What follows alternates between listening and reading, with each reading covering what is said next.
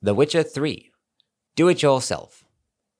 How many times have you cursed a tailor for sewing a shirt more crooked than that infamous home in Novigrad? How many times have you argued with a smith who proved unable to forge a simple horseshoe in a month? How many times will you steal food from your children's mouths because some armorer demands a koviri fortune for a ho-hum helmet? Enough. Basta, I say, and so should you. Empowered by the tome you hold in your hands and a few simple tools, you shall be able to perform basic repairs all by yourself, and perhaps even create something from scratch.